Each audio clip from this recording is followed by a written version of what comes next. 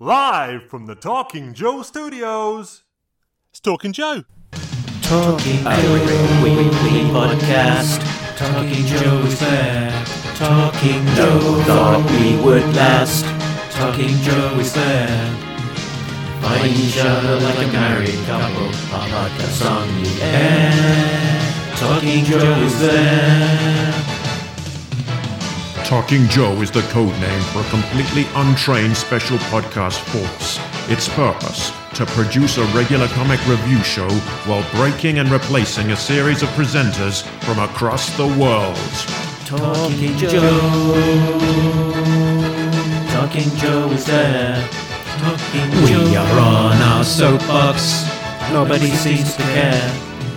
Fighting for fandom wherever there's trouble. The podcast on the air. Talking Joe is there. Talking Joe. Talking Joe.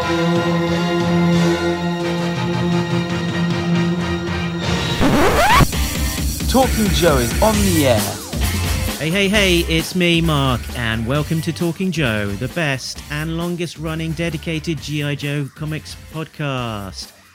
We are again looking at the G.I. Joe Disavowed era, and today we are discussing G.I. Joe 629, the arc Reckonings, from Devil's Due / Image in 2002.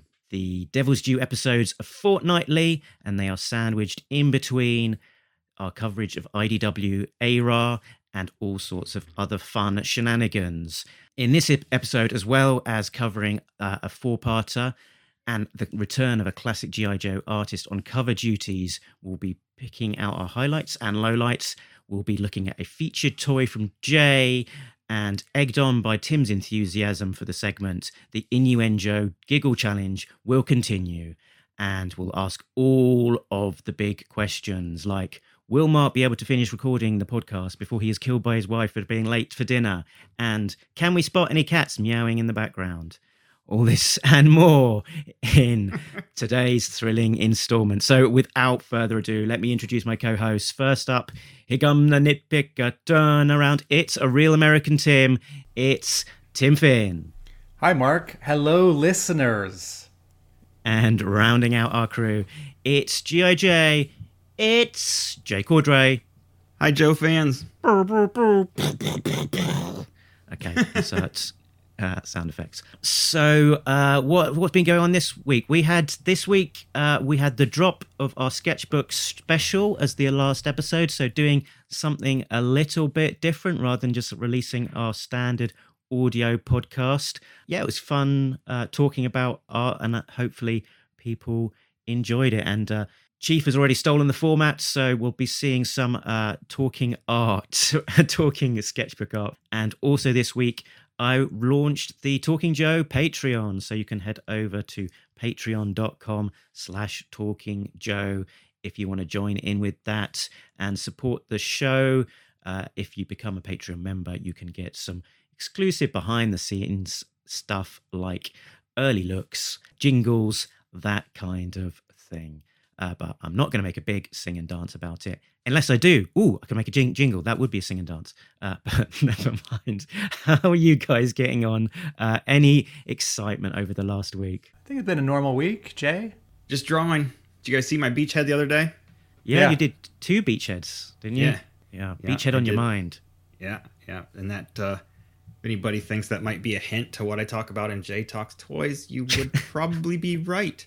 And I came back from break and I was pretty excited, and my buddy was like, he said, wow, you must have drank a pot of coffee or something when you were on break. And I actually had drank a Starbucks double shot espresso, but that wasn't why I was excited. I was like, well, I kind of I did, but I think more was just the buzz that you get when you draw something and it's working for you. The background on that one is lacking because it was just, like I said on our Facebook page, it was just a 30-minute inking job, and there wasn't really any background. But I felt really good about that one. Liked the way that turned out. Nice. I guess the news of my week is that I approved a sign manufacturer to make a new sign for my comic book store. right? We're in this renovation.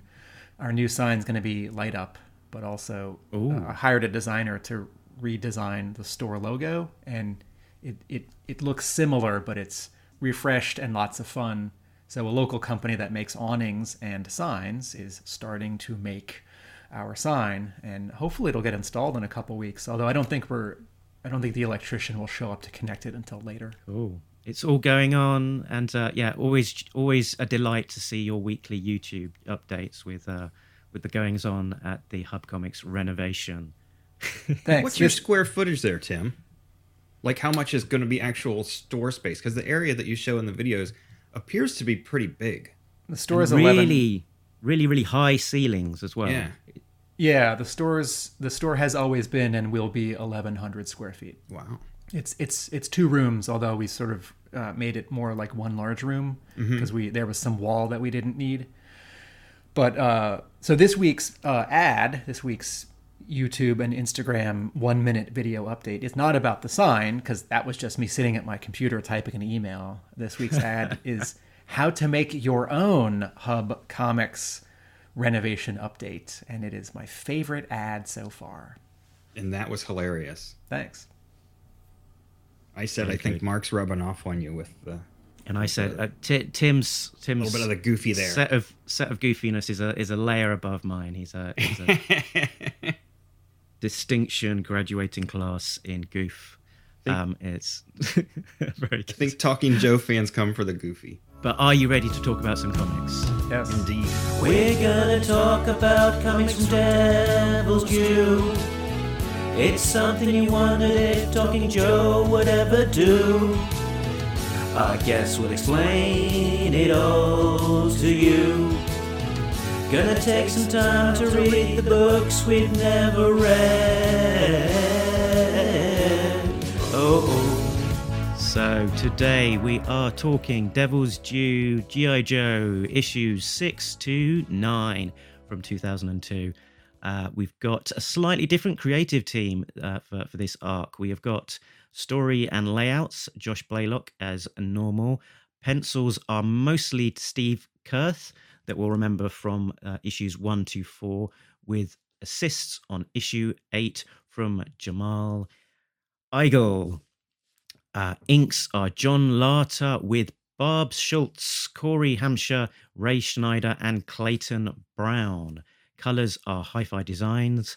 Letters are Dreamer Designs. Military consultant is SFC, which I assume is Szechuan Flavor Curry. Brian Savage Peterson. Edits Scott Whirl. And graphic design Mike Norton. Let's have a look at the covers in the gallery. So big news. We've got 4 covers from a famous returning G.I. Joe artist. It is Mike Zeck coming back. What a coup would be my headline. Tim? So much to say about Mike Zeck on covers. I think it was Stephen Grant who said that Mike Zeck is the best action artist in comics. They collaborated on the 80s Punisher miniseries and also a later miniseries for, I think it was Malibu. So for a lot of people, Zeck is the quintessential G.I. Joe artist, maybe even more than a Ron Wagner or a Rod Wiggum, because his art showed up in the TV commercials. So millions of people saw it, right? Because his covers graced the book during the era of the book's highest sales, and also so many of those TV commercials. Zeck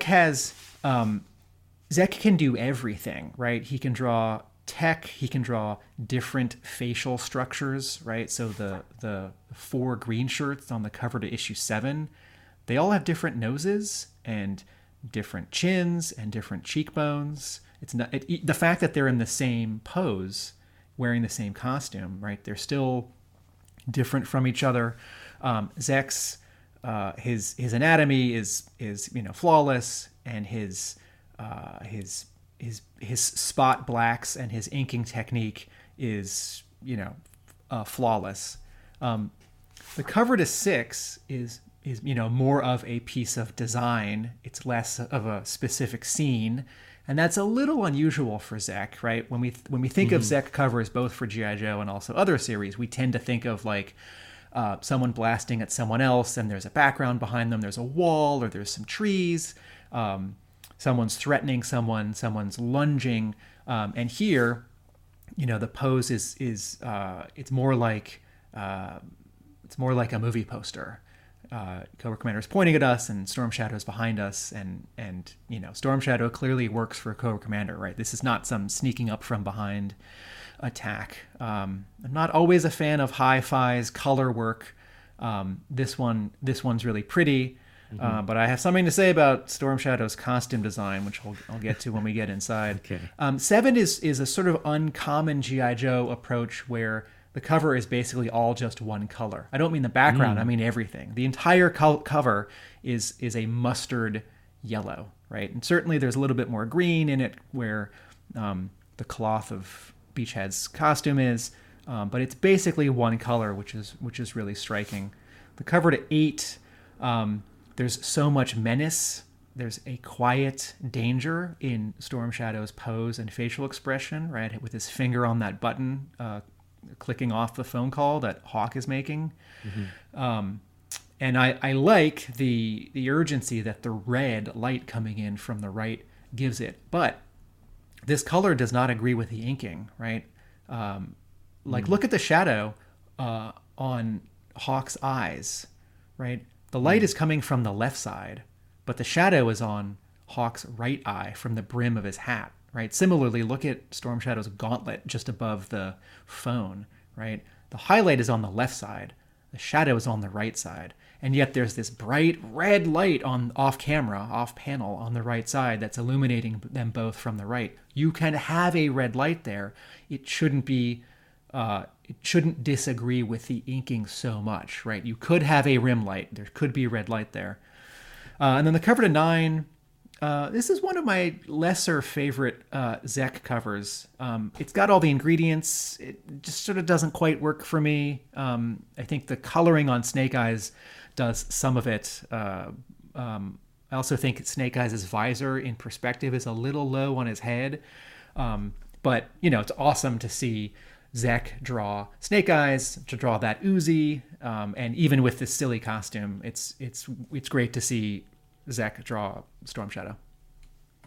Yeah, I was just thinking that last cover, issue 9, where we've got Snake Eyes in the foreground, sort of looking up, and Storm Shadow behind.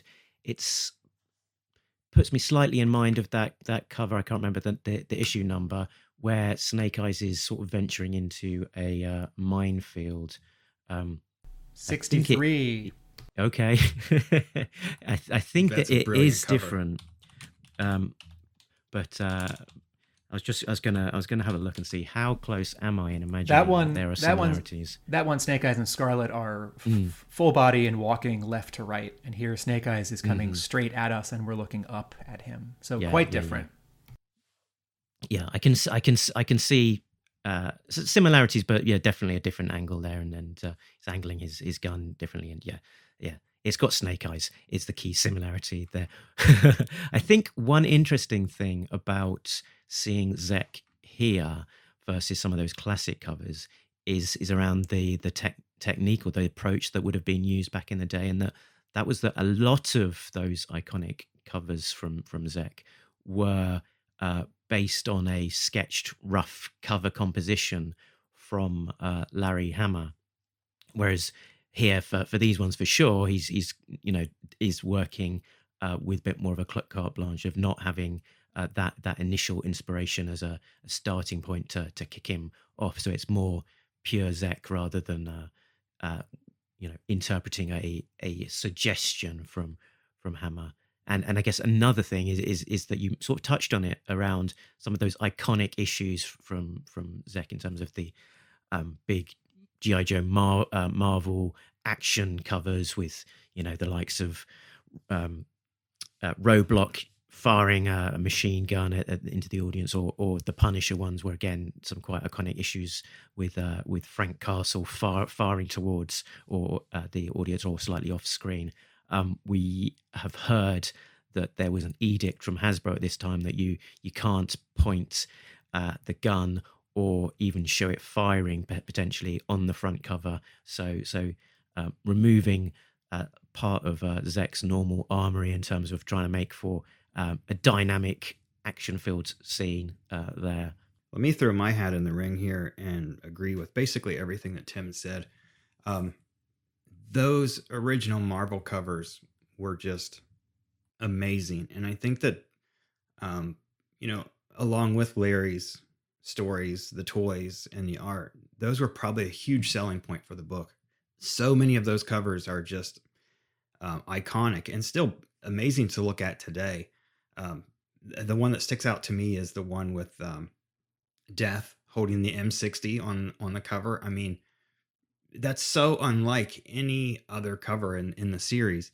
And the Snake Eyes and Scarlet one that you referenced, number 63. You've got Quick Kick versus Storm Shadow, I think, on number 51. They're just an amazing run of covers. I don't want to cast an aspersion that a professional would not do their best job. But so I don't want to say, Mike Zeck did or didn't do this. But empirically, I always wonder when an artist draws something that looks different than other things they have drawn, what are the external factors that I don't know? Did the editor not give them as much time? Did the editor over art direct them? They drew a sketch and then the editor said no, do 2 more sketches, right? And then invariably the editor picked sort of the least interesting sketch, and the artist is now not excited about drawing the cover. Again, professionals do their best, but sometimes pay isn't as good as another job, and then an artist's heart isn't in it as much. I don't know that any of these happened, but the same way that Mark points out that Zek's not working from Hama sketches here, anyway. G.I. Joe at issue 6, 7, 8, 9 is still selling really well because it's an image book and it's got this hot launch off of issue 1. But at the same time, did they lose some fans because those first 4 issues were bi-monthly and not monthly? Did they lose some fans because the first 4 issues aren't great? Did they lose some fans because issue 5 is a sort of a momentum left turn? Come on now, I gave that one a 7. We should start talking about the back covers. Mark, have us talk about the back covers. But it could have been, as you say, it could have been a tactic here. Getting someone of the caliber of Zek on the covers could have been a way of really trying to keep that momentum of it being a bestseller. Particularly as some vocal people who enjoyed the original run maybe didn't enjoy the first few issues quite so well. Tim. Some letter writers, maybe. Some, outraged letter writers and so on. So could have been.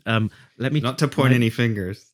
So on to the back covers. We've got another 4 from David Michael Beck. So continuing to invest in some painted covers to adorn the back of this book. We've got Storm Shadow on 6, then Beachhead, the Baroness, and Flint. Storm Shadow there being obviously a sort of as a companion piece to the Snake Eyes from issue 1, and I believe that this was also released as a print joined up with the Snake Eyes, so that they are back to back as a single image. Jay, what were your thoughts on these? Was there any that you liked or didn't like? Wow, where to start? I just don't know for sure. I'm looking at the Storm Shadow one right now, and I think probably the problems that I might have with this have more to do with the character design than Beck's artwork.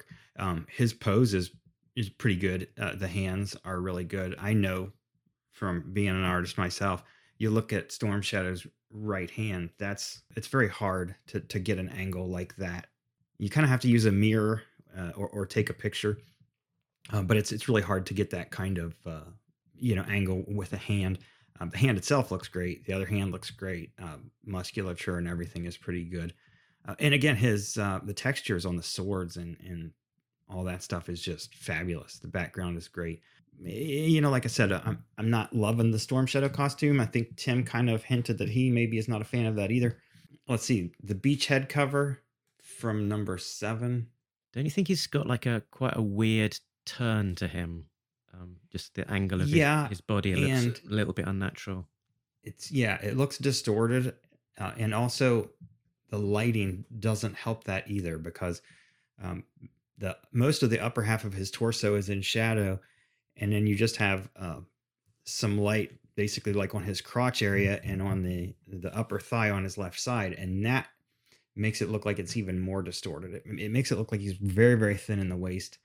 The head is a little bigger than it probably should be. Honestly, after looking at Beachhead toys all week long, that's not a problem that's solely to this painting. But again, the gun looks really good. The background, I like the trees, the foliage looks great. His belt looks great. The Baroness on issue 8. I like the Baroness on number 8. I have a question. Have you guys seen the unused one? Oh, I don't think I have. No. We'll include it in the video. It's basically, let me see if I can pull it up here. The background is almost completely the same, except it's slightly different. And I think that the unused one might just be a pencil sketch. Maybe this was one that he submitted and they said, no, go back to the drawing table for that one. And I think that the reason why is her face is a little harsher, but probably it's more of a sexualized pose, which I don't have a problem with, but some people do. She's got kind of her hip is thrust out a little bit more. She's got more of a, people would complain about Jim Lee and Rob Liefeld and those fellas putting ladies in unrealistic. I've just called it up now. It's a much more appealing image, to be honest. Here she sort of looks quite flat, and I'm not talking about lack of buxomness. It's just very sort of plain, boring image, just sort of straight up and down. The alternative cover, she's got much more of a sort of a bend to her, sort of much more sort of interesting and a. So you like the unused one better? Yeah, and I it could well have been. I kind of do too. Could well have been that Hasbro rejected that one of saying it was too sexy with with that pose. That I know that Baroness images have been rejected before for being in inverted commas too sexy. There was a famous one from Adam Hughes. I can't imagine any would be rejected. I've seen some incredibly sexy ones before. Yeah, I think they'll let any old thing through now. Yeah, the sexier the better is what seems to be their plan for Baroness. Yeah. But now back to Beck's textures. If you look at the one that was used, I've complained about his texture on clothing and different things. Like I go back to Firefly's vest on Battle Files number 2. The lighting and everything on her leather on the used cover for number 8 is really nice. I mean, he's just got some great textures there. Like her quad on her leg. I think that's what it's called. You can really see like the muscular underneath the leather, and that actually I think really works very well. But yeah, I just wondered if you guys had seen the unused one or not. Let me go real quick to number 9. This one, as Mark said, is Flint. He's under fire, and when you've got a lead character under fire like that, with the bullets literally sort of crisscrossing, almost sort of giving them an outline, it kind of makes you think. Makes me think slightly less of their skills, that they've got themselves into a position where they're being crisscrossed by bullets, and it's purely by fluke that they're not being riddled. I think there's some really big proportion problems or perspective with this Flint. I'm sure Tim's going to get into it a bit too. The gun looks pretty small. His shotgun. There's kind of a strange twist to his left leg, but again, I know from being an artist myself that that's a very hard angle to pull off. I mean, things like that, like I mentioned the beachhead that I did this week.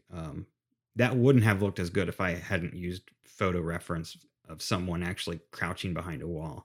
And still, even drawn from that, you could look at that and point to problems that I had with proportion and perspective. So I'm not going to tear into that too much. It's very difficult to do that. But again, I mean, this painting plays a lot to Beck's strengths. His, the belts, the bullets, the guns, whether they're in correct proportion or not, they look good. The surfaces look good. This is the second Flint we've seen him do. The other one was the paperback of the Battle Files, and I wasn't a huge fan of that. Part of the challenge for this Flint painting is that I think we see the image. I see the image, and I'm not clear if Flint is running backwards or if he's sort of sitting and like crouching and like leaning against something. Right. But the way that the rocks are behind him, it would have to be the former and not the latter. But I think sort of the way that his legs are posed, it's like, well, either he'd have to be sort of half sitting, crouching, or he's like stumbling and falling. I feel like this is one of those cases where the background was to some extent invented around and behind and after the photo reference or the sketch of the pose. And with Baroness, it's fine. The background, she could actually be standing in front of that staircase, or she could be standing in front of a flat wall with a poster printed on it of that staircase. It doesn't matter in either case. Yeah, it could be anything. But with Flint, it needs to be a little more integrated. Something that I appreciate about Beck's painting of Storm Shadow is that Storm Shadow looks Japanese. Like 2 out of 3 artists who draw G.I. Joe don't or can't draw the epicanthic fold in the eyes, right? And like this is what makes folks from Japan look different from, say, me, right? And it's a subtle thing, and I sort of always forgive the artists who draw Storm Shadow, with like Caucasian white guy eyes, because most of them do, and it's hard. I guess I feel like by now we should have all gotten over that. It's like if you're gonna draw G.I. Joe, you gotta get the Asian guys looking Asian. But what was that word you used? Epicanthic fold. Okay, so this is as like when I was a kid and I was reading G.I. Joe, and I would go to a dictionary and pull it out and say, what does this word mean? Obviously I know what you mean, but yeah, that's not a term I'd ever heard before. But again, I'll just go back to an appreciation that Blaylock shelled out for art on the back covers, right? He could have just reused some art from the inside, which is free. He could have sold the back cover as an ad. These paintings don't always entirely float my boat, but like, when are we ever going to get a painting of Beachhead? It's like, well, we'll get like a painting of Cobra Commander or Snake Eyes eventually, but you got to have a pretty long cover run, and you have to have like particular priorities to get, a painting of Beachhead. And even if the painting doesn't quite work for me, it's still exciting. Let's get on into the insides with a plot breakdown. After being driven mad by Destro's nanites, Cobra Commander's mind has been healed thanks to the Crimson Twins, Tomax, and Xamot. Now it is time for reckoning. Luring the top echelon of Cobra Command together again, the commander turns Storm Shadow loose upon them. After a quick thrashing by the ninja assassin, Cobra Commander warns them to never cross him again. He then tells them to prepare for an assault on Destro's castle, while sending Storm Shadow to kill the leader of the G.I. Joe team, General Hawk. Later, near the eastern coast of the United States, a Joe team led by Shipwreck and Deep Six recover a suitcase nuke from Russian smugglers. What they don't know is they're taking home more with them than just the nuke, as Storm Shadow has stowed away beneath their vessel. In Transcarpathia, Cobra attacks Destro's castle. Destro convinces Cobra Commander it was not he who poisoned Commander with nanites, but his son Alexander. In exchange for not killing them both, Destro agrees to give Cobra Commander the technology behind his metal mask and Lillian Osborn, also known as Armada. The Joes discover the suitcase nuke they recovered was a fake, and that Storm Shadow has infiltrated their base. A chase ensues, and Storm Shadow handily beats all the Joes until coming face to face with Snake Eyes. The two ninjas battle their way through the Joes' facility until Storm Shadow disguises himself as a green shirt and escapes. Yeah, 4 issues of action-packed adventure and intrigue. high level, what were our thoughts? I think if we start on, guess, how it felt to us as an arc, I guess for me, it felt like quite a big improvement. It seemed to flow better. There was the art for these issues were an improvement on Kurth's first 4 issues. Obviously, he's a young new artist and he's learning as he goes. There was smoother pacing. There was a natural progression of plot. Some interesting cliffhangers at the end of issues, and it just felt like a much smoother, more natural evolution and unveiling of the story rather than it being forced and lots of things coming through as exposition. I think overall it worked better. I think a lot of that probably Blaylock and Kurth are starting to get more familiar with the characters and more comfortable as storytellers. I think a big plus is that they didn't try to cram quite so much into these issues. Like you said, it was everything just flowed better. As a story, as a 4-issue arc, it does read a lot easier than the first 4 issues. You don't have, like Tim pointed out in issue 2 or 3, I can't think of any word balloons with like 67 words in them. I didn't mind it. I thought it was pretty good. We'll get more into it, but I think it worked a lot better than the first one. The art was definitely better. I think again, the same way that Blaylock is not trying to do as much with the story and the script. It's obvious that Kurth is realizing that he doesn't need to do as much with his art. It's better to pull back a little bit. So that works a lot better. Tim, what was your helicopter view over these 4 issues? Familiar for established G.I. Joe fans, accessible for newer fans. Righting the ship after the first arc from the first 4 issues. A great density, lots of characters, lots of action, lots of snappy dialogue, lots of character action choreography, people moving in space, people moving down a hallway, people boarding a boat, people on a snowmobile moving. So great bang for your buck.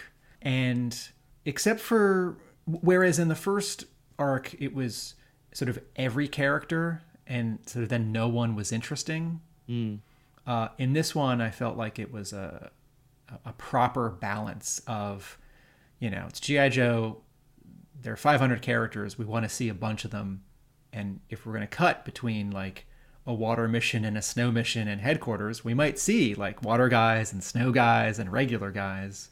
So busy and dense, but not too crowded. And lots of good action, 2 or 3 little like missteps in characterization or dialogue. And then some of my normal complaints for color and lettering. But I think these are greatly helped by the Mike Zeck covers. And I think it's at issue 9 where it's after issue 9 that I stopped reading this series originally. And I suspect that if Zeck hadn't done the covers, I might not have made it through this arc. So I'm feeling, on this reread, and I haven't read it since 2002. Rereading it yesterday and this morning, there's a lot to like. I'm not grumpy. There was a lot of action here and a lot of, I guess, in those Storm Shadow sequences, and they did do a good job of, I guess, telling that in a very clear way where all the characters are, how they're interacting, and keeping it bouncing along and keeping it interesting without it it either becoming very samey or confusing. It's some good fight choreography, which isn't necessarily a particularly easy thing to do in comics. Yeah, I got to agree with Tim. I think that the movement of the characters really is. I have to credit Blaylock a lot for that. That was one of the things that I liked about number 5 was once they got into the chase, once Duke and Major Blood got into the chase, there was a lot of action, and there were some spots that were a little unclear, with the jet skis and stuff. But it moved. I thought that it moved really well, and that was one of the reasons I gave it such a high mark. And this arc, especially when you've got all the Joes chasing Storm Shadow through through the building they're in, and we'll kind of get to that.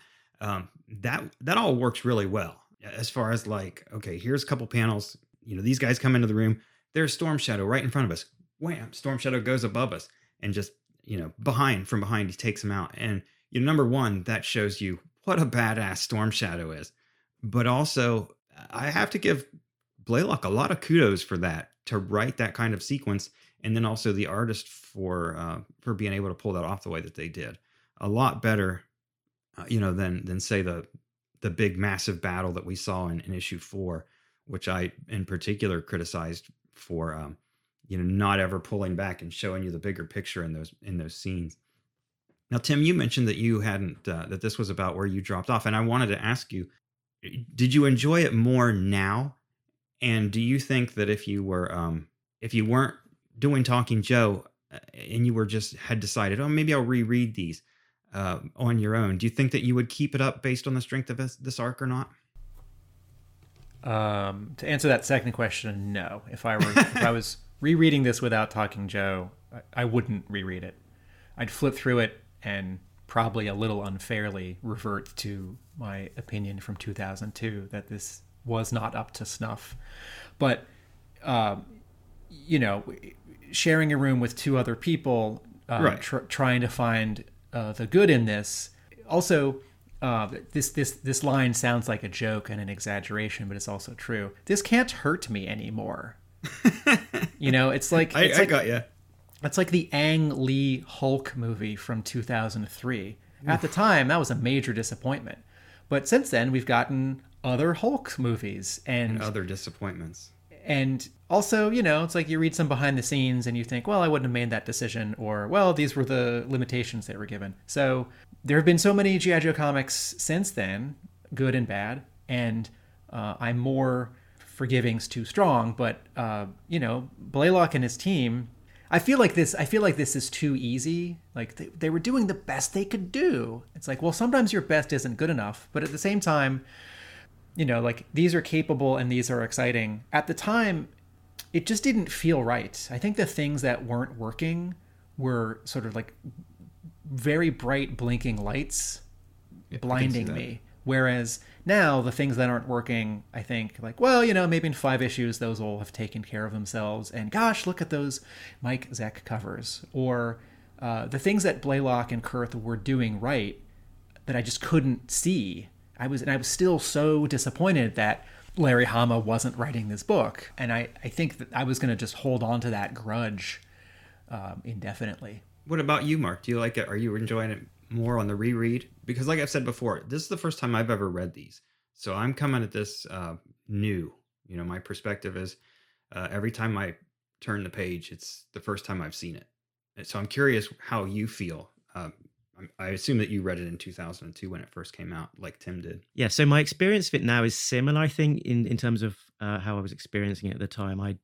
I was reading it monthly and I was enjoying it, but I did have a sense of frustration, particularly in the early issues, about the pacing, that they weren't getting that quite right, and a recognition that when they moved into this arc, that was a big turning point in terms of having a little bit more room to breathe, and that just not everything just feeling like it's crammed into too smaller space. It has been almost 20 years since I read it, so I have forgotten an awful lot of it, and it is almost like reading it for the first time with a faint recognition, remembrance in the back of my mind. So I did enjoy it, and I'm looking forward to continue to read and seeing how it progresses. But good. I think it is a different reading experience though as well, sort of reading it in chunks and reading it in a more dense way in terms of reading a few issues a week kind of thing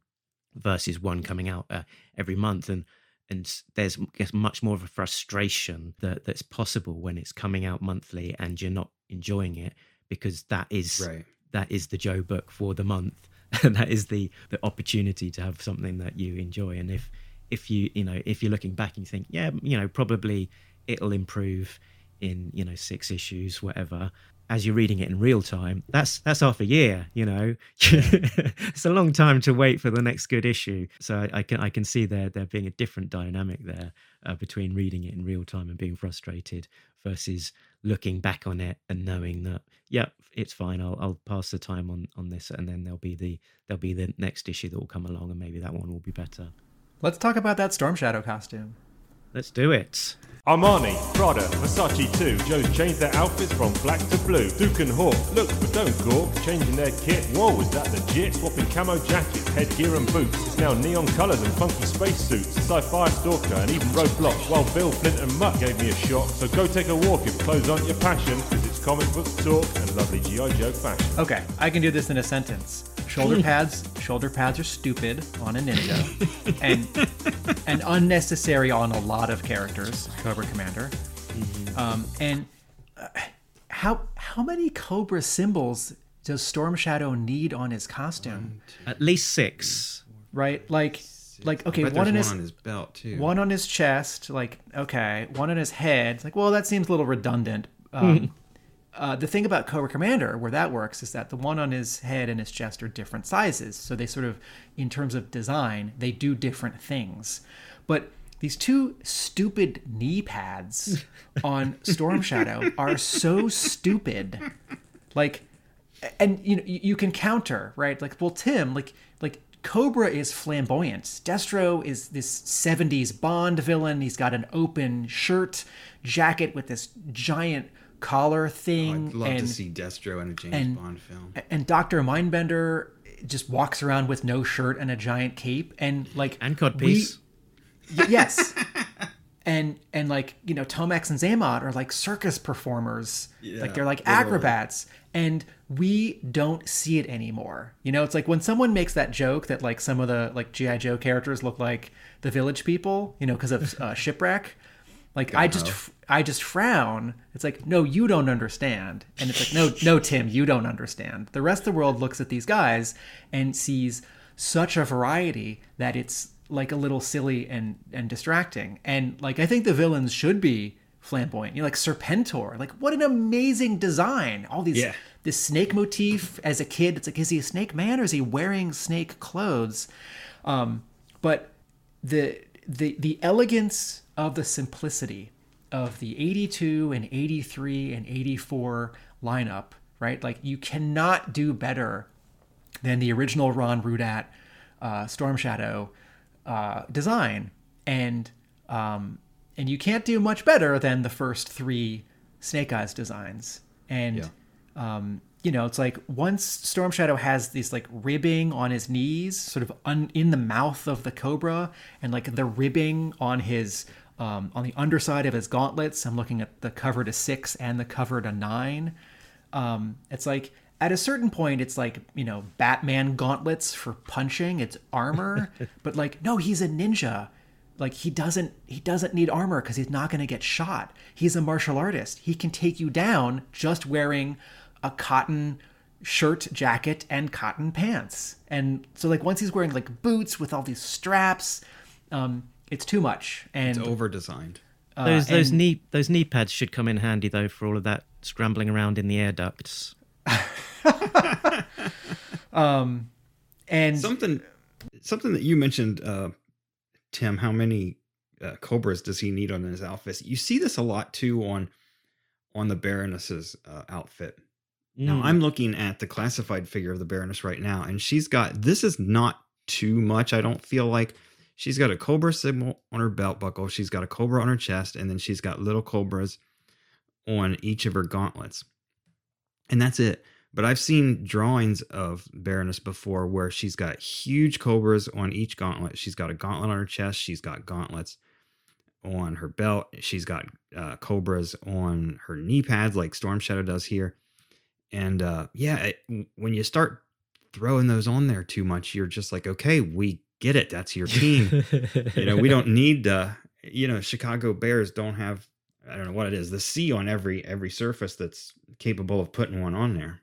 Yeah, it's the Baroness is the same on the Beck cover. I can see she's got one on her front, one on her her. Does she have back one of on her her hands? hands? Let me go back to it. Yeah, the one on her hand, on the But back of her hands, on her this belt. kind of- Big silver ones on her knees as well. This kind of over design, this is, Yeah, I see that. some of this is because toy sculpting can carry more detail in 2002, 2003 than it could in 82 and 86. Some of it is that this is just sort of the flavor of the country, right? Like when I was a kid, that time it was. Knee pad flavor. well, I mean, we see it in a lot of eras and in a lot of media, right? So when in the Marvel movies, it's like the Marvel. I'm gonna cast some aspersion here and use a strong word. It's as if the concept designers and costume designers for the Marvel movies are scared of leaving a few inches of cloth or material blank or empty, right? Like think of Captain America's movie costume.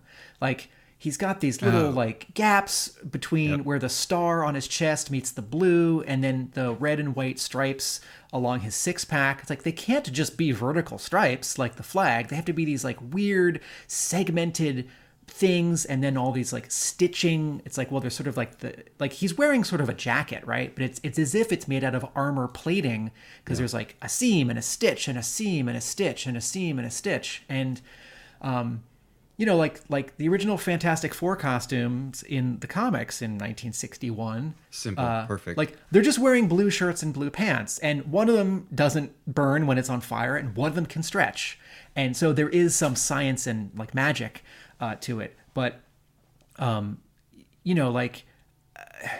just because you can doesn't mean you should. And design is its own category that's completely different from like writing or drawing, like visual storytelling. But design gets pulled into comics, and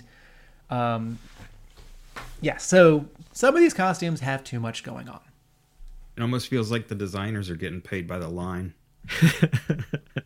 I wonder how much of a debt Cobra Commander and Storm Shadow's shoulder pads owe to Rob Liefeld and Cable. It is an image book. It's one of the striking things about Storm Shadow in particular is that it's actually not a toy design. This one, it's at least I don't think it was informed by anything that Hasbro was doing. There was some similar looks, but not quite the same as this. There was a 12-inch version of Storm Shadow that had some similar design elements, but I don't think that there's ever been a toy quite capturing this particular look. So I think this was comics originated.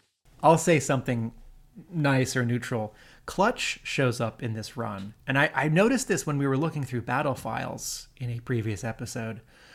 The Clutch costume, to me, recalls his Mega Marines outfit, because he's got this cap, and he's got no facial hair, and he's Mega Marines, it's armor and it's bright neon orange, and in the Devil's Due run, it's sort of a beige mustard. But if you squinted, and this might just be coincidence, right? So maybe it's like, how do we get someone who's not in green? Because Gung Ho's green, and Flint's got some green, and Beachhead's green, and the original Clutch has tan. But I can't help but see, I think inadvertently, a simplification of the Mega Marines Clutch in this Devil's Due Clutch. Yeah, it makes sense from a sort of like a character perspective that Clutch would have that kind of loose cap, hanging around the motor pool, working on racing cars, that kind of thing. It seems logical, and it's sort of a continuation almost through of that tan look. I think the Mega Marines thing, might be there, but probably mostly in your head.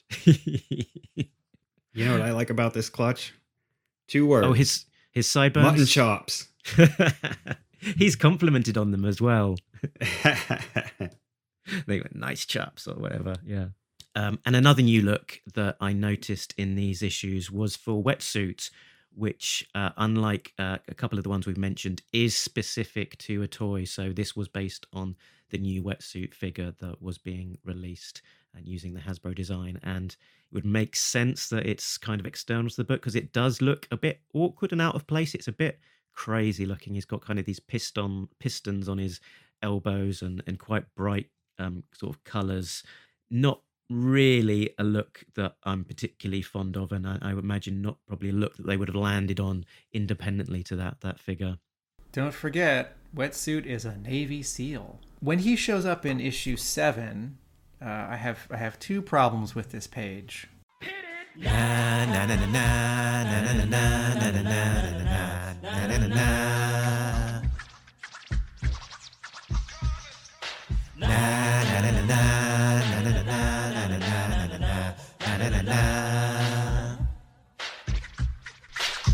Here come the nitpicker, Timmy Finn, analytical prankster, Timmy Finn, picking holes in your colouring, Timmy Finn, still love G.I. Joe. Timmy Finn.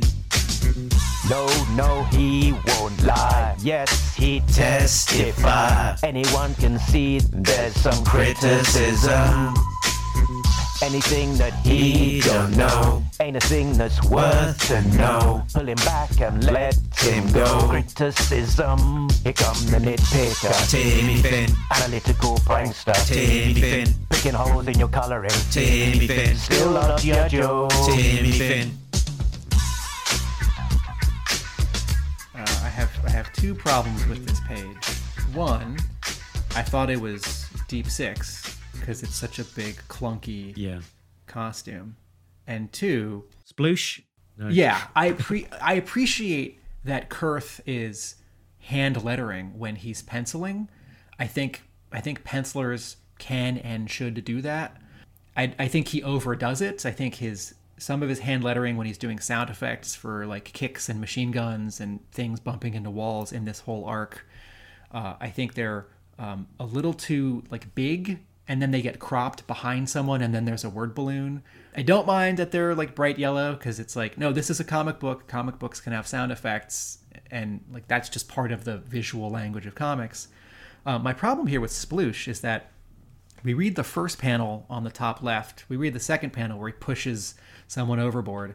And then I think we're supposed to go down and read Sploosh as the third panel. But comics are left to right, top to bottom. And so I read this like 1, 2, 4, 3, where his line happens first. That's right, Snakes. Wetsuit is back in action. And then like 30 seconds later, when he's finished this talking to himself dialogue, the guy actually hits the water. Sploosh and but it's a tall ship.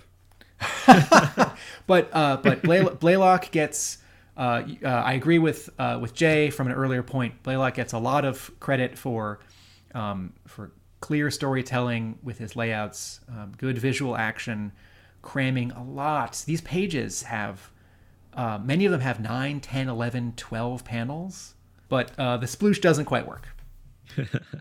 You mentioned the number of panels. It really doesn't. It doesn't stand out as bad in this arc as it did in Reinstated. Mm-hmm. And you know, like you just said, his storytelling's gotten better, and I think probably his layouts and Kurth's work has. Because I didn't even think about until you said it just now that many of these pages have 10 or 12 panels. The too much story, too much dialogue or narration, too many panels per page.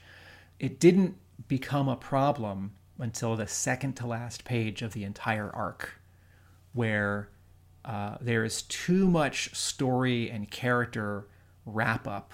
Like there's actually 2 pages worth of material crammed into the second to last page, right? Which is like the epilogue of the main story. And then the final page is a tease for the next story.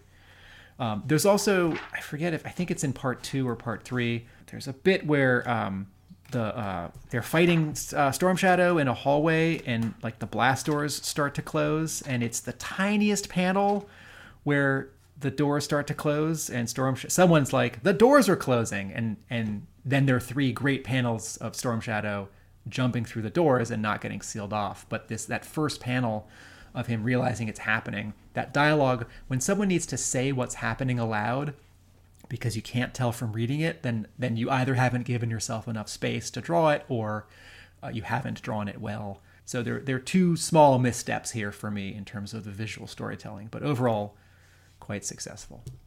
I thought that one of the missteps for me was probably just the flashback to the wetsuit sequence. It just seemed a bit of an unnecessary flashback, and in terms of the way they framed it, it didn't have a clear end point either, in terms of it moves from that wetsuit scene, which is a flashback, to then the beachhead scene where he's training some of the green shirts, which also seems to be a flashback, and then back into the plot, which is in the present day, and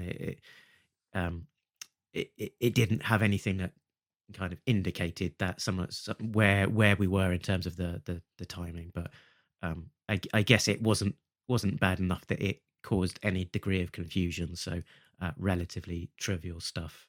Any other call outs for our talking points? Number 7, we've got another scene with, new Joes that are, in the gym at Wright-Patterson, and they're, kind of fooling around PT, and then, Beachhead comes in and basically is like, all right, idiots, daddy's home. I don't know. I wonder how many of these we're going to get. They haven't done enough with any of the new characters, like we said before, to make you care about them. So, I mean, they could do 100 scenes like this and it wouldn't matter, as long as none of these guys mean anything. And every scene that they're in like this, it's just the same thing. 2 guys facing off each other. Oh, I'm better than you. I'm better than you. Why? Prove it. Prove it in the field. Show us what you can do when you're, scaling a mountain or in a ship, like at the beginning of this issue. Somebody could have stood out there. Part of the challenge is with these green shirt scenes is that they're all wearing the same costume, or if they're playing basketball, they're all wearing like the same white tank tops and like green pants. So like none of them is differentiating themselves, and they don't have cool code names. They just have their last names. And if in the first arc, one of them had distinguished themselves and then like become a Joe and like gotten a costume and a code name, for issue 6, I mean, that'd be too much. It's too much going on. But yes, I'm still waiting for one of them to differentiate themselves.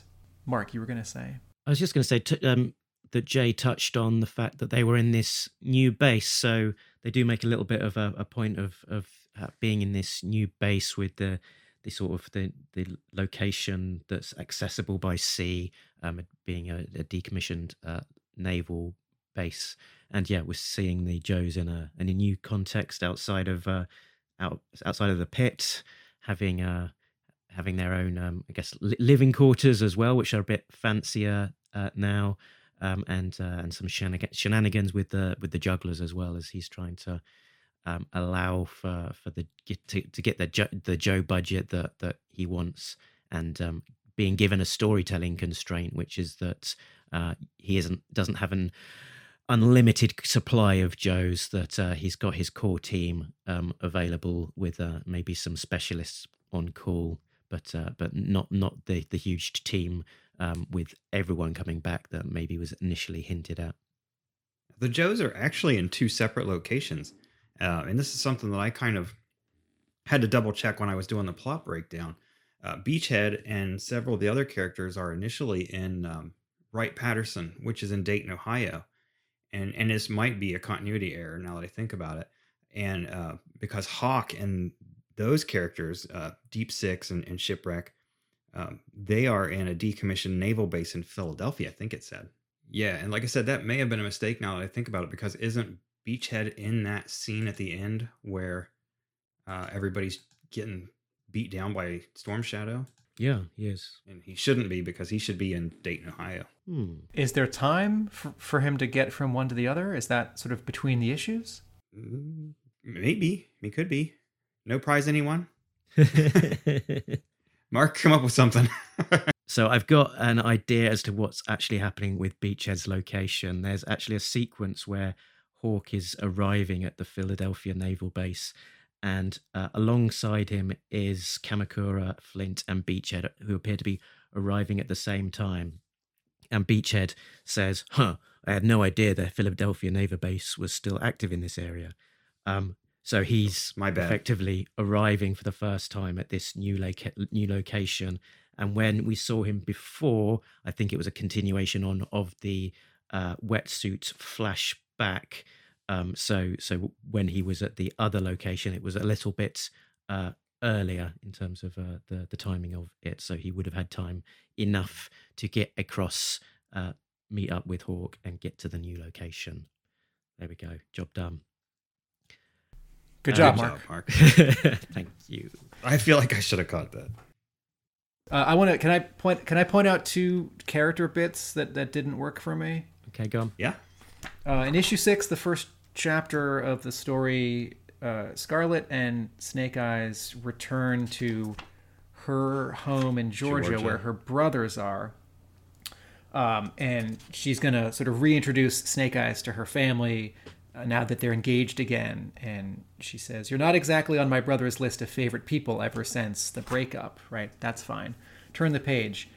She says, "God, look at me, a tough as nails member of the world's best task force, but get me around family and I'm a little girl again. I understand that when you're visiting your family, you can sort of revert. Certainly you can be nervous if you're bringing your non-speaking, like, deadly ninja boyfriend back to your family after he jilted you.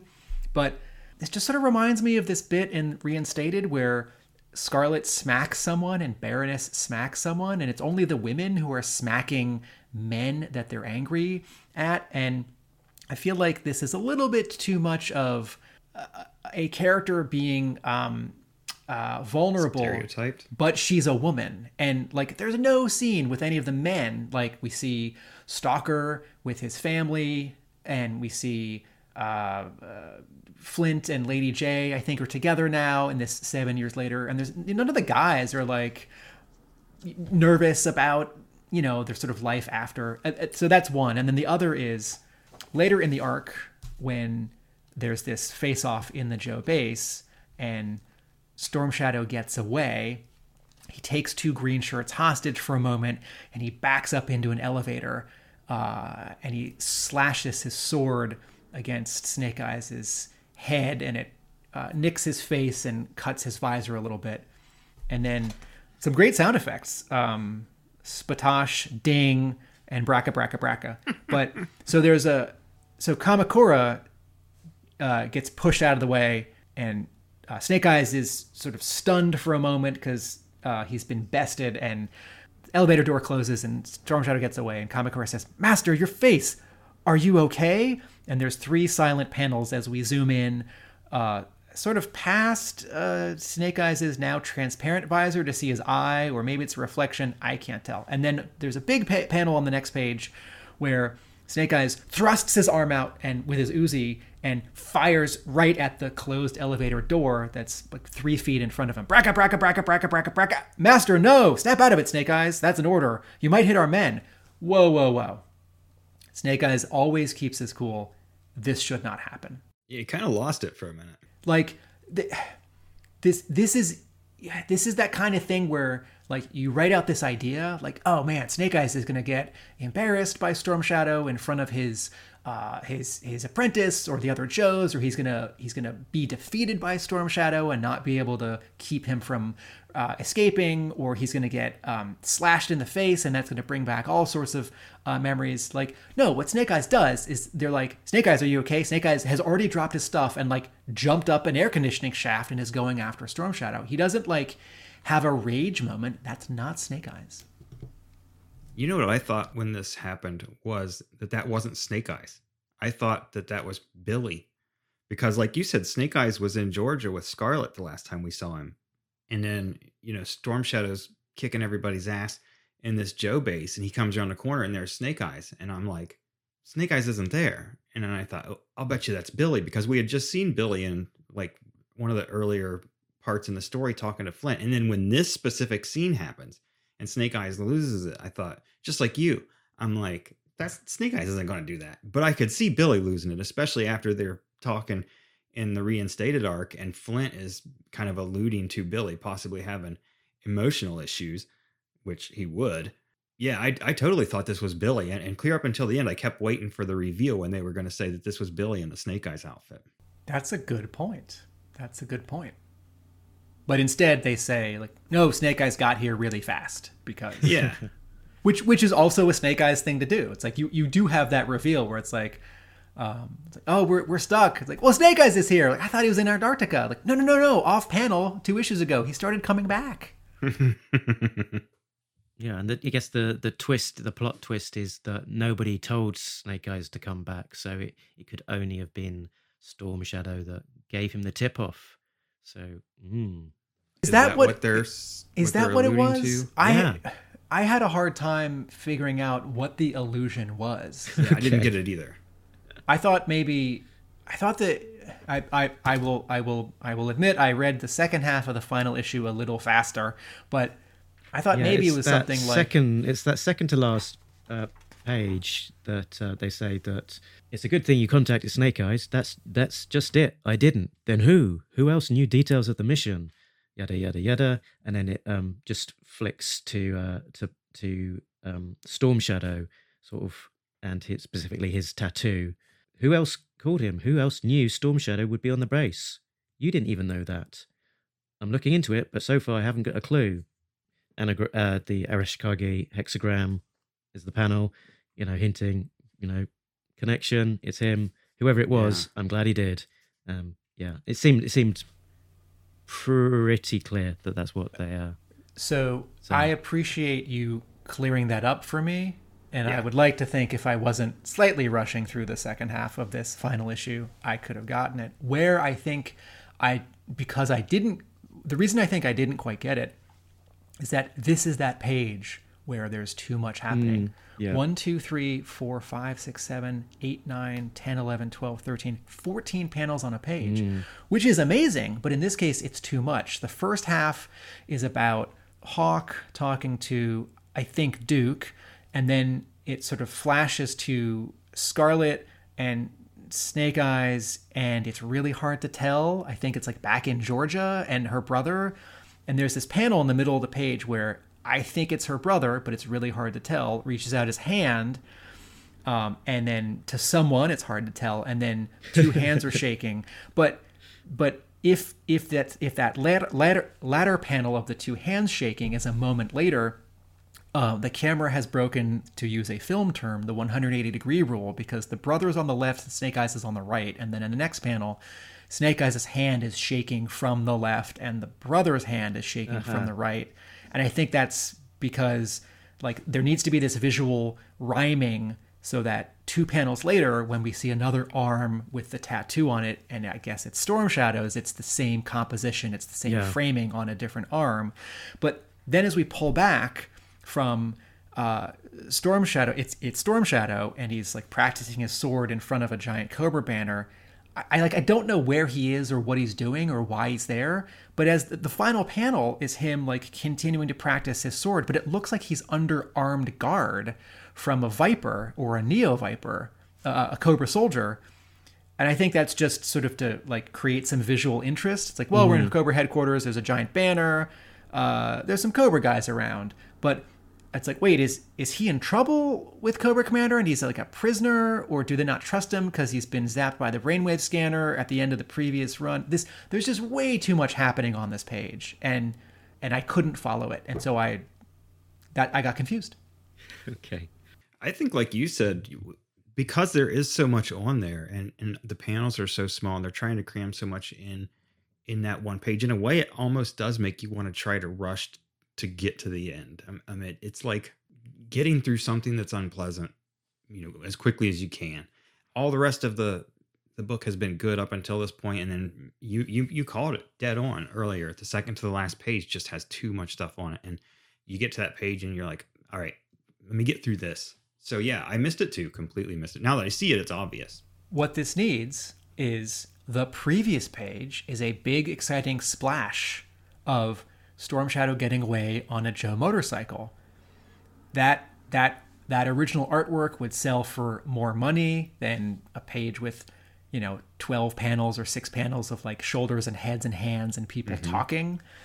So the previous page needs to have a half splash of Storm Shadow getting away, and then the Duke Hawk conversation starts on the bottom half of the previous page, and then as we flash to Georgia and this family reunion picks up again, and then we cut over to Cobra Base and Storm Shadow's doing his sword thing, that has just more space, more taller and wider panels so that I can just see what's going on. Okay. Should we talk for a minute about Jamal Igle?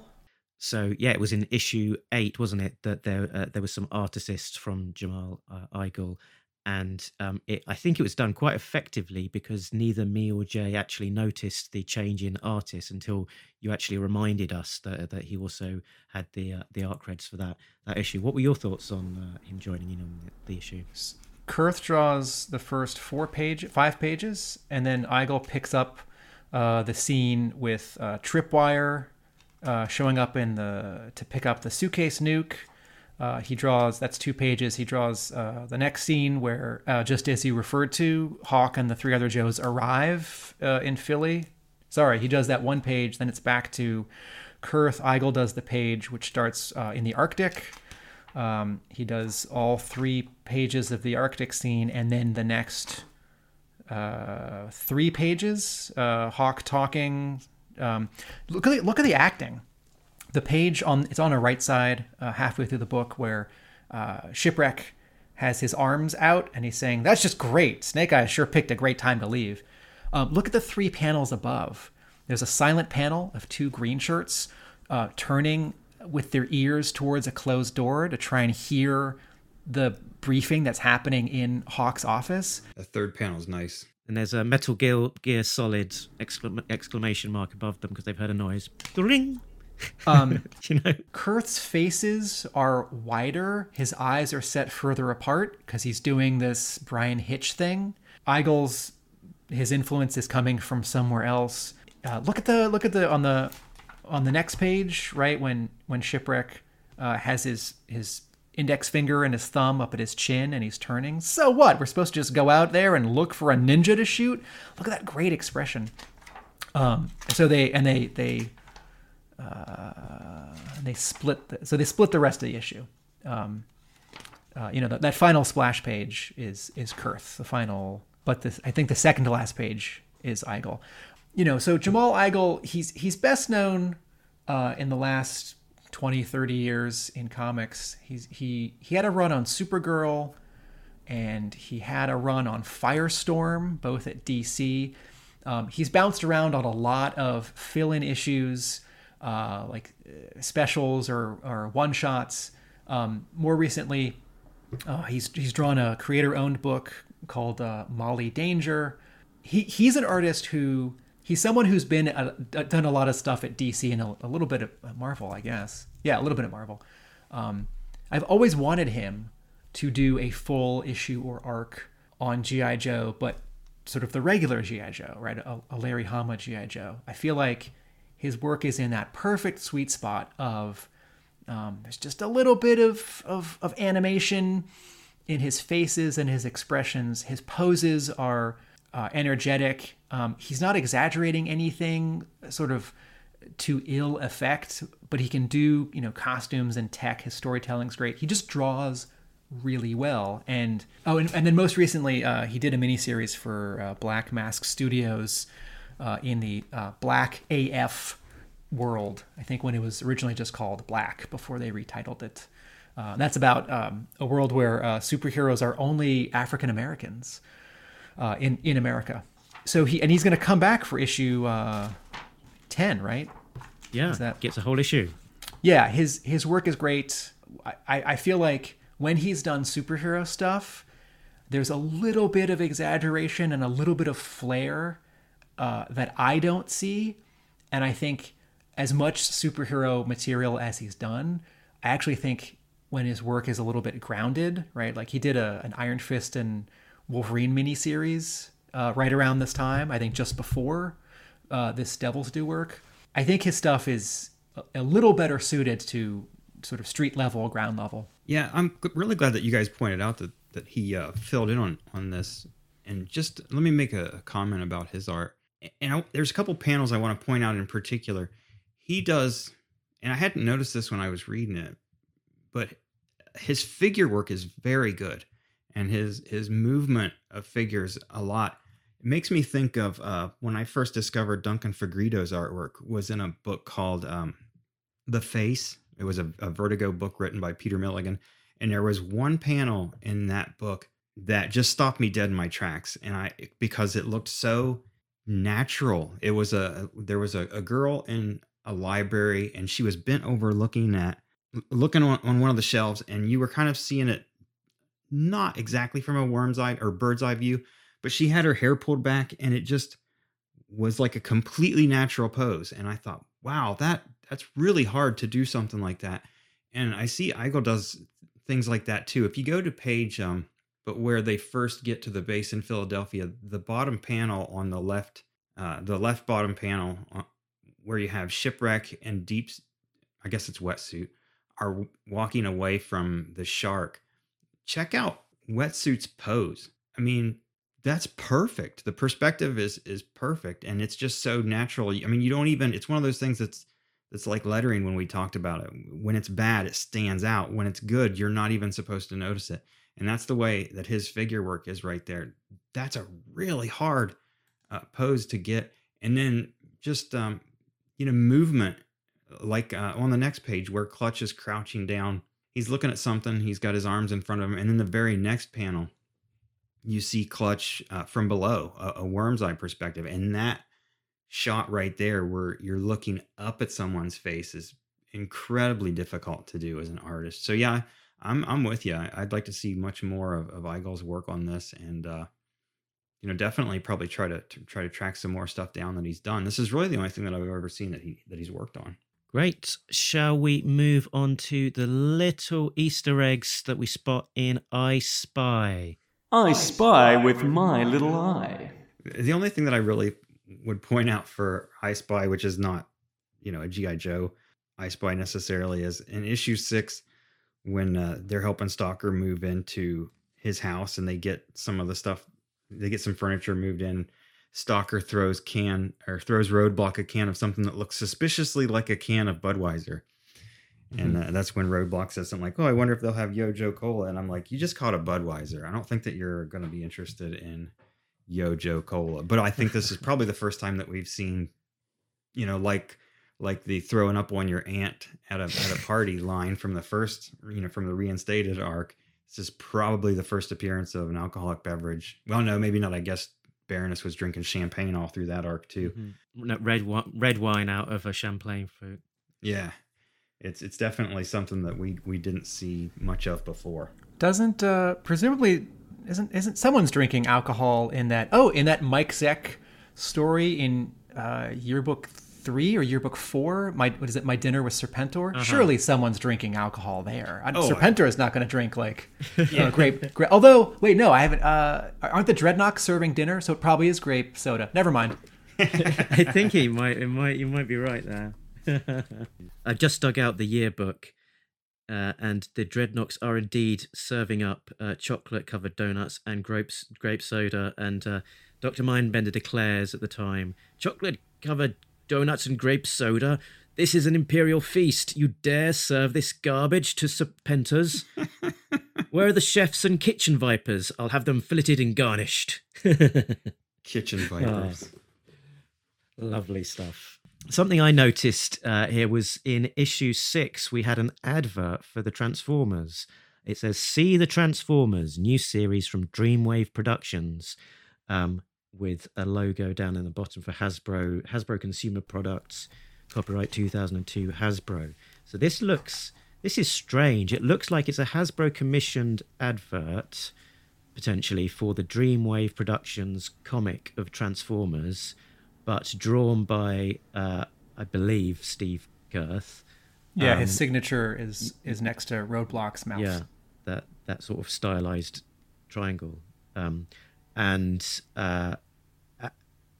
by Steve Girth with G.I. Joe characters, but advertising a Rivals book. And this is before the Transformers versus G.I. Joe miniseries that came out not too long afterwards.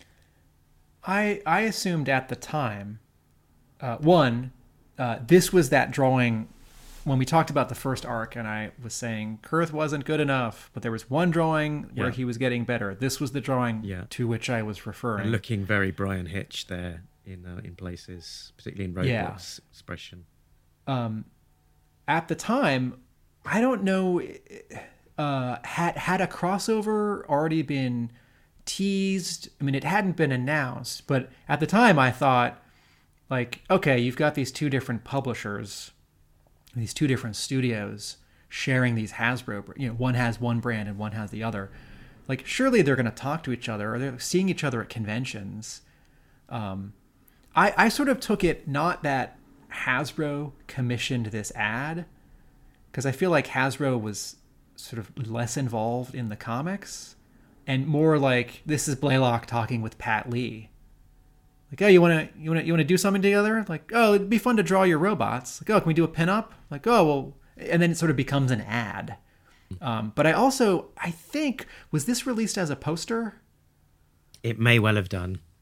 I feel like this is sort of less about synergy and more about like sort of friendly, Having like fun with it. convention. Yeah. The second I Spy I spotted was just having Scarlett's brothers in there, which is a callback to Scarlett's file card, and also I believe the cartoon as well. In the file card, it says that Scarlett's father and three brothers were martial arts instructors, but I don't believe they were ever seen in the comic. We just saw the sister who tried to turn off her life support machine, as Jay will remember. Yeah, and that one brother's as big as a tank. He's a big old boy. So there was a story on the cartoon that sort of lent quite heavily into Scarlett's family. Wasn't there an episode, Tim? Yeah, Joe family members get kidnapped in Captives of Cobra from of course, 1985, season 1. I think that was one that we even got over in the UK on a VHS release. Full force. But more important than the little nuggets of joy in the Easter eggs, we also love spotting little nuggets of festering, mouldering problems in Error Detected. Error detected. Error detected. No prize incoming.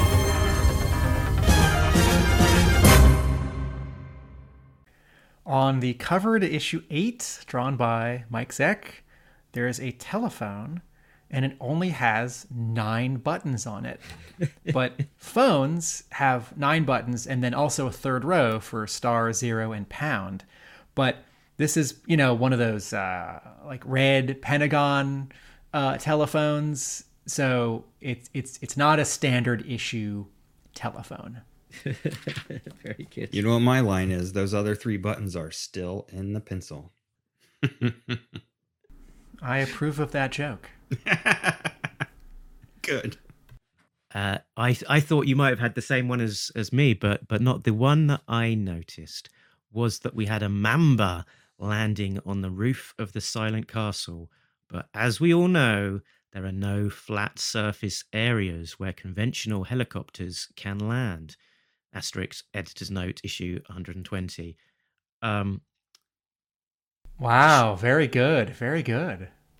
Let's no prize it. We're a few years on from the events of that issue, and Destro has renovated his castle and taken a side step away from Cobra, and felt that he would no longer need those same defense needs as he once had, and possibly having an accessible helicopter landing point was more convenient than having a fully defensible, impenetrable castle. Also, in issue, is it 137 or 138, the Silent Castle transforms. It like reconfigures like a transformer. Mm-hmm. So maybe when it's half transformed, there is a horizontal surface for a mamba. Could be, yeah. Can I throw a nitpick in here? Go on. Why do we call it the Silent Castle? Well, have you ever heard it speak? I mean, I understand because it first appeared in the Silent issue, but nobody's going to call it a Silent Castle. That seems to me to be one of just the dumbest things. This is Destro's Silent Castle. Okay, nobody talks. We're going to put subtitles between like an old silent movie. But I mean, his other castle was in Scotland, and that was full of Scottish people, and they are very loud. They're gonna talk. Very, very loud castle. It's Transcarpathia just doesn't allow talking in their castle. No talking there. That's Jay's nitpick. Okay. Let's go with Yo Joage, shall we? Our score out of 10. So we were both came in quite low, me and Tim, on the last issue. G.I.J. was in with a high 7. How are we going to fare with this? Jay, we left you to last time. You go in first. You're going in strong. Oh, wow. Now that I have to think about it, I guess, geez, I really kind of screwed myself with that first one, didn't I? Because now it has to be, well, did I enjoy it more than the first one, which I gave a 6.5? I gave number 5 7. So I guess we'll continue this one with a number 7, unless we're at some point going to maybe say, let's edit these, and I might move everything back 1 point. But yeah, I liked it more than Reinstated. Probably liked it about the same as the last one. So it's getting better. I mean, if they get an 8 out of me, they'll be doing a good job. But right now, I'm going to stick with the 7. Yeah, I enjoyed this. It felt like quite a breezy read. Yeah, fun to be had. I think I will go in with a 7. Yeah, not touching the high peaks into the 7.5 upwards scale yet. So there's room for improvement, but yeah, I definitely enjoyed it still, and not a regrettable read, and would quite happily go back and reread this one. I give this a 6. On a bad day, I would give this a 5, but I'll give this a 6. It's greatly elevated by the covers. Everyone's getting better. Blaylock gets a lot of credit for cramming in a lot, but also, except for that second to last page, not cramming in too much. Some of this is not fixing the mistakes of the first arc, but one of the things I don't like about the first arc is Alexander. And here we get to see Alexander punished. And that's external. That's me reacting as a fan, not as a critic, because that's not me saying like this is a good writer choice or a bad writer choice. This is me saying, yeah, that thing that I don't like, it's getting minimized. And also Armada was handed over to Cobra Commander. I was just going to mention that. And that was a bit, I don't know, it was a bit of a strange scene. I wasn't too sure how to take that. What do we think Cobra Commander's going to do? Yeah, he says... Well, what did we think she was doing with these two women in the first place, right? Like, were they prostitutes? Like, that was an issue we had in that arc where we don't really see Joe characters, trying to like really date or anything sort of spicier than, kissing, Baroness and Destro kiss, or Flint and Lady J don't kiss. Yeah. Yeah, this I thought sort of as a villain parlaying with a villain, it worked. It's like, oh, I'm also going to give you this other woman, this other person, that woman you'll remember from that night. But in terms of G.I. Joe, it felt a little off, a little harsh. Yeah, your offer has suddenly become quite enticing.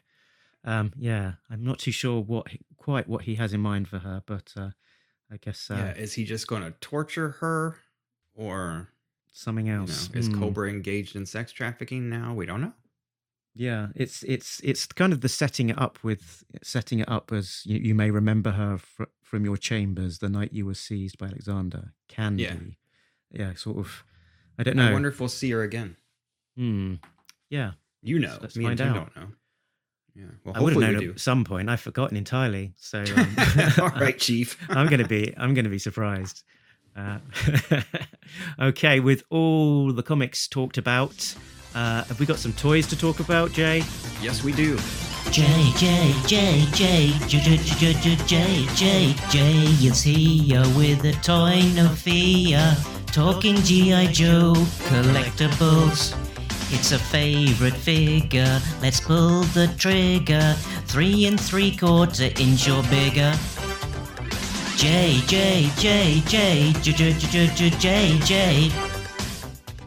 Okay, as I alluded to earlier, what I want to talk about today is Beachhead. Now, I had thought about doing Snake Eyes and Storm Shadow since they do play such a big part in the second story arc, but I think that's probably a bigger discussion for another day. So yeah, I decided with Beachhead, since he does feature on the cover of, what was that, number 6 or 7 maybe.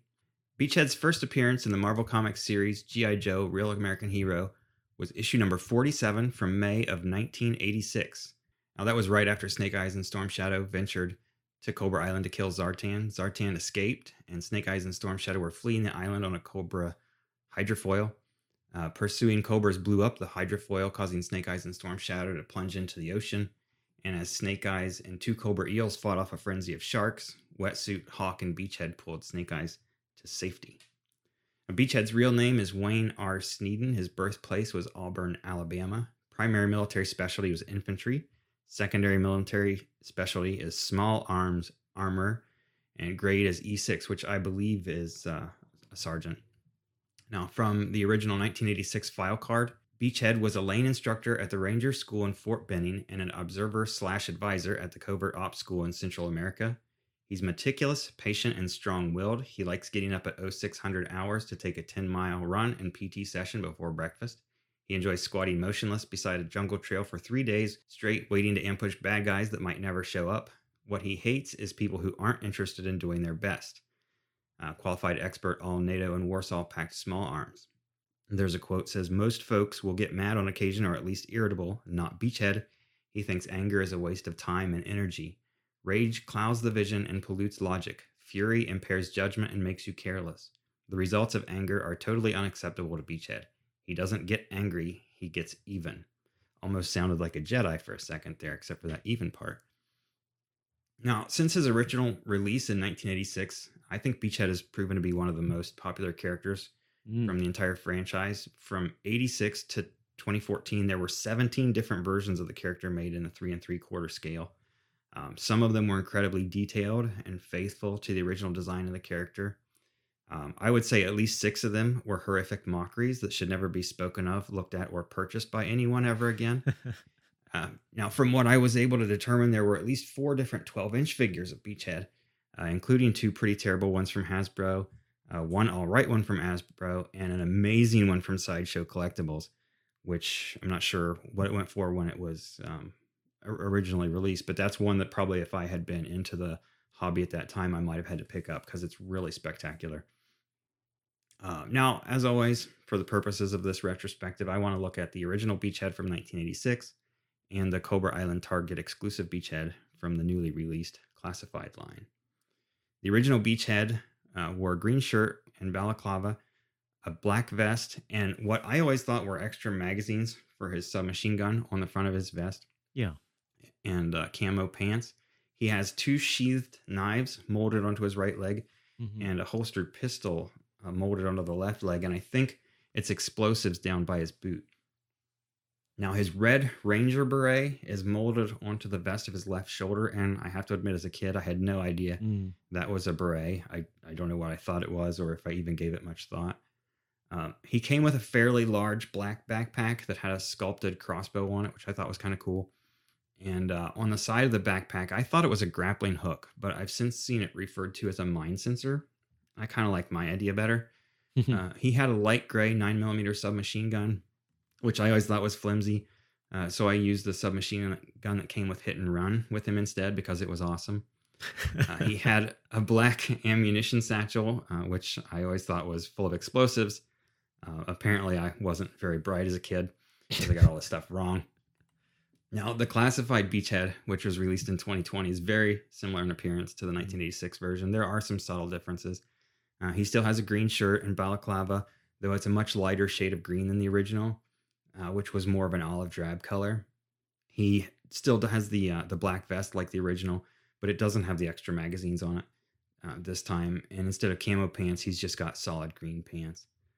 Now, instead of 2 sheathed knives on his right leg, which were molded, the classified figure actually has a removable knife on his left boot, which is really cool. And the molded holster is on his right leg now, and that also is a removable pistol. And those are neat touches, I think, for the newer figures to be able to, take those things out. The new figure has 2 black knee pads and shin guards on the front of his boots, which make him just look tough. I mean, this is a really one of my favorite figures from the line. It might even be my favorite. I mean, I had Snake Eyes and Scarlet, and then when I got Beachhead, he's the one that I picked up the most and just kept looking at because it's such a cool design, and he's such a, I don't know, stout maybe is the word I want to use. It just seems like this is a tough figure. Would be a real tough character. Now, his Red Ranger beret, which was previously molded onto the vest, is now a separate piece. And it actually does fit nicely on top of his head. Not sure why anyone would wear a Ranger on top of a balaclava, but whatever. Now, like Duke from the last review, Beachhead's backpack is remarkably similar to the original 1986 version. The biggest difference being that the crossbow is now removable. And honestly, I didn't even realize until last night that the crossbow fits into a slot on the backpack. And the reason I didn't realize that, aside from being not too bright, brings me to my only negative really with this figure. And indeed, like the lack of the file cards with the classified figures, this is kind of an issue that I have with the entire classified line. I'm sure you guys remember with the original, and thinking like particularly Duke, the way that the backpacks fit into them was a post on their back that would go into the hole that had the screw. These ones are like that, but it seems like all of them, the post is really small, the holes are really small, and they just don't stay on very good. You could pick those old ones up by the backpack, and that wasn't falling off. But these new ones, they're just not on there. Very sturdy. Now, as a result, I have all of mine out. All of my figures are out there, all standing on the desk, giving me the evil eye. But most of the accessories, like backpacks and things, I just keep in the boxes, and hadn't even taken Beachhead's backpack out until I started to write this review. It does look cool, and now that I've kind of got it on there and he's just standing there, I put the crossbow in it. It looks really cool. One last thing, he does come with a larger weapon. It's not any gun that I'm familiar with. In fact, I believe, like most of the other weapons included in this line, it's not based on a real gun. I've heard most collectors refer to them as Nerf guns because that's kind of what they look like. Now, the one that he has with the classified figure, it's very similar in shape to the Taver TS-12 semi-automatic 12-gauge shotgun from Israel Weapons Industries. It's not that. It just kind of looks a lot like that. At first, I didn't really like this weapon. Mostly because it's the exact same green as his shirt, which is like a bright green.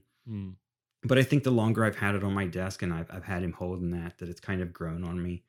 I do have other weapons that I purchased from Bobby Vala's Actionverse, but at this point, it just seems kind of strange to use some of those real world weapons with these figures. Like I said, I've kind of grown on a lot of the weapons that they do have with them, and I feel like it's kind of like seeing a car that's got all kinds of stickers and decals on it. It's like, the original designer didn't put that stuff on there, so why would I change it from the way it was originally designed? I do like the way a lot of these look, and the Beachhead, I really like this figure. Like I said, when I got it, I'm not sure what made me get it at first. I wasn't planning on getting all of the figures. I think I had the promo Snake Eyes, and then I happened to see Cobra Commander in the store. And then I saw Storm Shadow on Amazon. I got that. And that probably got the ball rolling. And then when I got the Beachhead, I just kind of thought, well, that looks kind of cool. But then once I got it and I opened it up, I was like, this is a really neat figure. Like I said, the construction is just really good. It's really one of the best ones they've done. So, yeah, that's it for my review of Beachhead. Great character. Very, like I said, one of the most popular characters in the line. If you're a fan of the figures, especially if you're getting the classified figures and you don't have this one yet, definitely recommend that you get it. There's a reason why Beachhead is one of the most popular characters out there, and why this is one of the most popular classified figures. Yeah, because they sort of dipped, I guess, into him as a figure to pick up as a fan favorite figure. Because I guess the Duke, the Roadblock, Scarlet, Snake Eyes, they're all from a kind of similar era. They're sort of very instantly iconic ones, and Beachhead's a little bit further along in the Beachhead is from 86. like the 5th or 6th year of the line. Yeah, he's not, and I don't know how many appearances he made in the cartoon, but definitely not iconic as, say, Duke or Snake Eyes. Yeah, I think that affection that people have for him is mostly from the figure of it being such a cool figure and design, and that balaclava and all of the rest. And of it really was. It was just in terms of the comic, and particularly the Hammerverse, there hasn't been a huge amount of usage of Beachhead. I don't think there's been like a Beachhead centric story. Correct me if I'm missing something obvious, but I think he's always been a bit of a sort of supporting team member just off to the sides without too much focus on him as an individual character. And probably a little bit more in the cartoon, some memorable appearances in the scenes in the movie, and I think a bit more of a featured character, certainly. With his own voice actor and all of the rest of it, and I think he was sort of positioned as a kind of sort of like a sub commander, working alongside. Yeah, one thing I read said that he was like fourth in command. Yeah, I think a lot of his popularity does come from just the fact that it's such a real world design. I mean, it looks like this could be straight out of Special Forces. I mean, it's always just been a great design that really resonated with fans. He's a badass, and we respond to the badasses. Like Snake Eyes is a man of mystery. Roadblock's really big, although he's also really friendly. There is a line in, I think it's in Arise Serpentor Arise Part 1, the first episode of Season 2 from 86, where Beachhead says, "If I was in charge," and Falcon says, "But you're not. First it's Hawk, then Duke, then me, then you."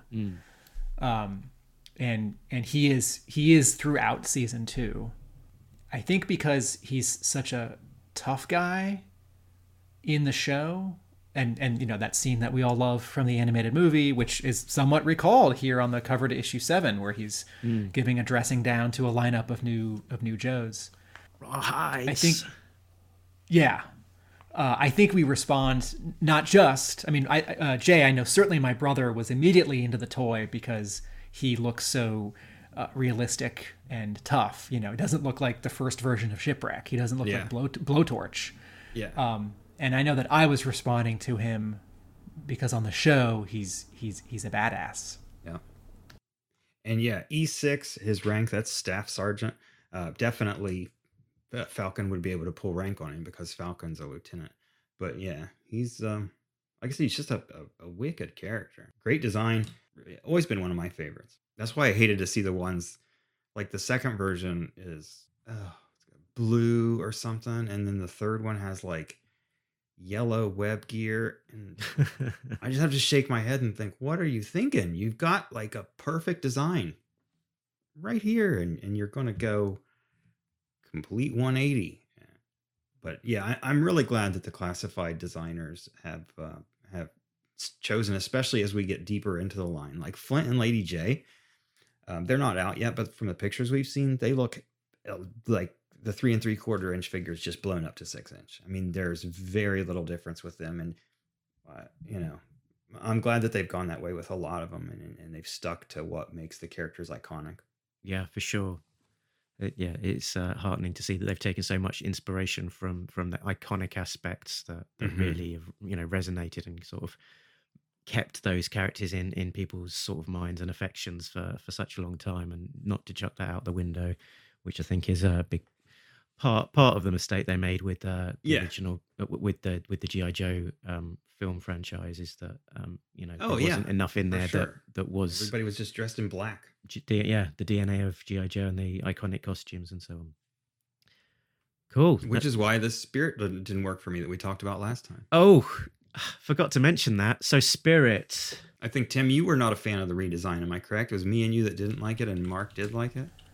It just looks like exactly what you said. It just looks like Snake Eyes. Yeah. and more. And it wasn't just that I liked it and you disliked it. You seemed a little bit shocked by the fact that it was a popular design at the time. Yeah, for sure. Anybody that disagrees is not going to be allowed to listen to the show anymore. Okay, so last. Not kidding. Just kidding. So on last Disavowed episode, we talked about the Spirit redesign, and specifically, I said that that black sneaky suit look I quite liked, and it was very popular at the time. Resonated well with a lot of fans, and led them to releasing it as a figure. And you two was just incredulous that anyone could like that, and it was far too much like just a generic Snake Eyes suit or whatever. So I put it out to the people, and I asked them the Devil's Due sneak suit design for Spirit. What did you think? For the win or in the bin? And the votes came in as 12 votes for the win and 5 votes for the bin. So 12 to 5. Wow. That is a tidal wave of support for the Spirit. Okay, so let's go. We can go back into this for a second. Wow. It's two things. It's that it's all black, and also that there's no articulation. There's no articulation. If you gave him like gloves and then like a chunky vest and then like knee pads or something, and it was all black, it's like, oh, well, he's still a tracker, but it's in black. But it's like, no, he's just wearing his Snake Eyes cosplay. Yes, we should, all the listeners who voted for the win, next time we're in person at a convention, let's talk about this in person. I can shake my head and frown. The people have spoken in front of you, Tim. You're an enemy of democracy.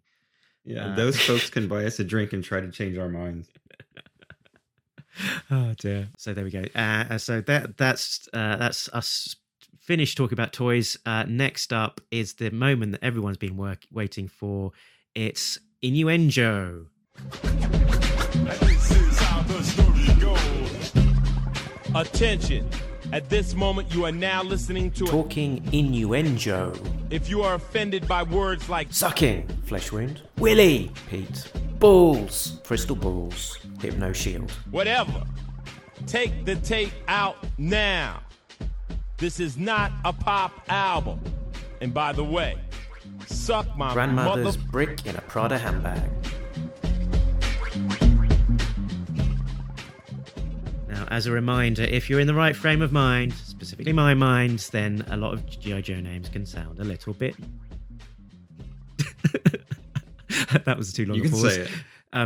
A lot of G.I. Joe names can sound a little bit dirty. So the challenge for Tim and Jay is can they get through a list of 10 G.I. Joe names without tittering or indeed guffawing? I feel like this is unfair because I'm basically 12. I mean, I can't get through anything even halfway. Well, this is why it's favorite show is Family Guy. I'm able to make this segment last longer by having the episodes where you're on it, Jay, because then I don't have to get to the end of 10 and run out of names. Okay, are we ready to go, Tim? You're ready to go. Okay, here we go. Tim's like, grudgingly. Okay. Sky Creeper. Big Ben. Ding Dong. Cobra. Well, that's not fair if you add 2 Ding words Dong's after not it. a name, is it? That's not fair. Because I smiled, but I wouldn't let myself open my mouth and exhale. Yeah, I smiled. Please continue. To be fair, I said Ding Dong. I didn't go Big Ben. Ding Dong. Okay, we've established that's not allowed. I'm shaking my head. We'll wait for the laughter to subside and start again. Oh boy. Okay. It's gonna be hard. Cobra Overlord's Dictator. Man. Tim cracked first. I love it. I don't like this game, but I hope our listeners do. That was 3 into 3. Excellent. And that was totally because of the way you said it. If you'd have just said dictator. I always say dictator like that. Like 3 distinct syllables? Yeah, dictator. Isn't that everyone? Yeah. I don't think so. I don't think that's the way Saddam Hussein said it. Yeah. You should hear me read aloud the Nightwing comics to the kids. It's guffaws aplenty. I'm afraid to. Every time Batman speaks to Nightwing, he's like, what do you think you're doing, dick? So that is us done, I think. Poor kids. In a week's time, I think we are back for one more sketchbook special where we will be looking at some of Chris McLeod's sketches and prints that he has collected over the years. That's because we're all up to date on ARA, so we'll be reading the next issue of that when it lands in a few weeks' time. Return of Diagnostic 80. Yeah. But join us back here in a fortnight's time for the next 4-parter, Malfunction, which will cover issues 10 to 13. And we didn't touch on it in the recap or anything, but that features the return of Zarana. Yeah, Fan favorite. yeah. Back with the Zarana and a lot of Bat action, I believe, as well. You can find us in all of the usual places, talkingjoe.co.uk. The website has links to all of them: Facebook, Twitter, Instagram, email, YouTube, and now Patreon as well. So set up there for a £5 a month subscription, and you'll get all sorts of extra goodies, as well as supporting the show and paying off our subscription costs to recording and hosting this stuff. Remind us, Jay, where can people find you? On Facebook, Jay Cordray or Break Room Sketches. And Tim, have you got a website? I forget. Instagram, A Real American Book. Facebook, A Real American Book. Best of all, arealamericanbook.com. There you go. Hey, do you have a website for your store? Yeah, Hub Comics, HUB. That's where you can watch our renovation videos. I make and post a new one every Wednesday, and all of them are cataloged at youtube.com/hubcomics, where you can watch them in reverse chronological order. Or if you click on the playlist button, you can watch the first 17 in a row and then the next 15 in a row, because this has been going on forever. Can we watch them all at once and speed it up and put Benny Hill music in it? You can, but then you don't get the subtlety of my acting performances and all my editing decisions. Very good. Okay, yeah. So I'll do the wrap up now. When all's said and done, you can catch us down the road. Because we've been Talking Joe. And we're all out of Joes. Laters.